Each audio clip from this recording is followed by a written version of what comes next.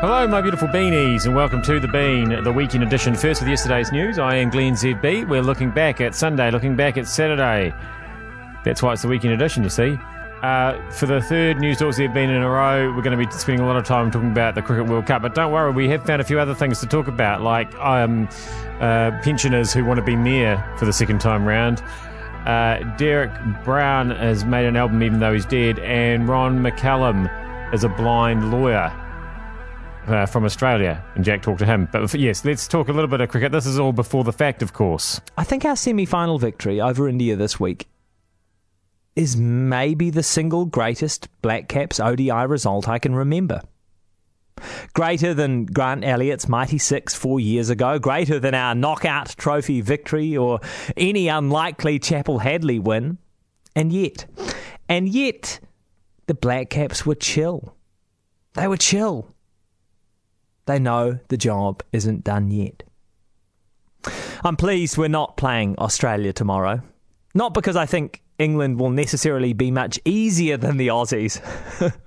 But because as a Black Caps fan, I know I always need to consider things, even if only just for a moment, in the worst case scenario. The worst case scenario if things don't go our way tomorrow is still so much better than the thought of David Warner cartwheeling around Lords having scored 140 to win the World Cup. That's not to say I think we should expect the worst case scenario. I don't think we'll lose. I think we're an excellent chance. I think Martin Guptill should play. I think the fields should be super aggressive. The bowling should be full enough to give it a chance to swing. And who knows? Maybe the Black Caps will have reason to really celebrate this time. So by the time you're listening to this, you may know I'm recording it when England needs 7.25 and over with about 13 overs to go. So, and they've got 6 wickets in hand. Still anybody's game, really. But anyway, maybe I'll know more by the end of this podcast. Exciting, isn't it? Not really, because you probably already know. Grant Fox. Why were they talking to him about cricket? Foxy, I'm sure you'll be watching this game tonight. Are you the sort who will stay up through the night? What's your strategy? I'll watch the start and we'll keep going for a while. But I think when I get to about midnight, I'll probably cruise off to bed, and then I'll wake up and see what the result is. I'm getting a bit old, Jimmy, to go through the night now, but I love my cricket, and I'm just so pleased for the guys because they were copping, a bit of stick, I guess, for the back part of the pool play. But I think what people were forgetting is that in world events, no matter what sport, the knockout stages are just that, and all the form goes out the window, and they're one-off games. God knows the All Blacks know enough about that in World Cup rugby history, don't they? What can happen in one-off games if you don't get it right? And, our boys got it right, and India struggled. As Coley said, what was it, about a 45-minute period or something, or 25-minute period? They just didn't play very good cricket, and that was the difference. Absolutely. We'll do this interview then in sort of the reverse order, because let's continue on the cricket theme and the World Cup theme. Grant, I'll ask you this. How much pressure do you think will be on England because they're at home and because they're favourites? And what does that do to an athlete? Look, that's expectation, isn't it? And I think, of course, now England have made the final, they've got a chance. And that's the thing people have got to get their head around. I mean, the first winner final, you've got to get there, because you can't win it if you get knocked out earlier. So they're there, so of course they've got a chance. Yeah, it's interesting how many times I've heard people, either members of the Black Caps or the coaching staff, basically say anything can happen. That seems to be their whole strategy, is that anything can happen. England just scoring a few too many boundaries for my liking at the moment. They're managing to keep up with that required rate of just over 7 and over. If I'm going to be perfectly honest, my money's on England at this point. We just haven't taken enough wickets. All right. Now, Simon Wilson wanted to talk about this guy who's thinking of running for mayor again at some stage, old guy. So is this about John Banks being super awesome, or about John Tamahere not living up to the expectations of the centre-right? I think it's a bit of both, don't you? On the one hand, John Banks has always been the kind of guy who's backed himself and has said, I can come back. He was mayor twice before, so he's not only won the mayoralty in Auckland twice, but he also lost it twice. kept coming back. He was in Parliament, then he was out of Parliament, he went back into Parliament. So he's had a career where he's always said, I will be the guy for the moment. Enormously strong self-belief, if you like. And you're quite right, on the other side, there are a number of people in the National Party who have backed John Tamahiri. Some of them are in his campaign team. And I think they're probably feeling rather disappointed that he's been a little bit too much of a loose cannon for their liking. To me, this is just going to split the already meagre centre-right vote in the Auckland mayoralty. But just moving backwards a bit, what will John Banks have to live down? Because there's a lot to live down when you're John Banks. That's absolutely true. One of the things is that it's quite hard to know who he is. John Banks made a career for a very long time being one of the leading politicians in this country railing against marriage equality, gay rights in that whole area. But in fact, he voted for the Marriage Equality Act in the end. He moved there. So who is he really on social issues? Let's just not have mayors anymore. That'd be my suggestion.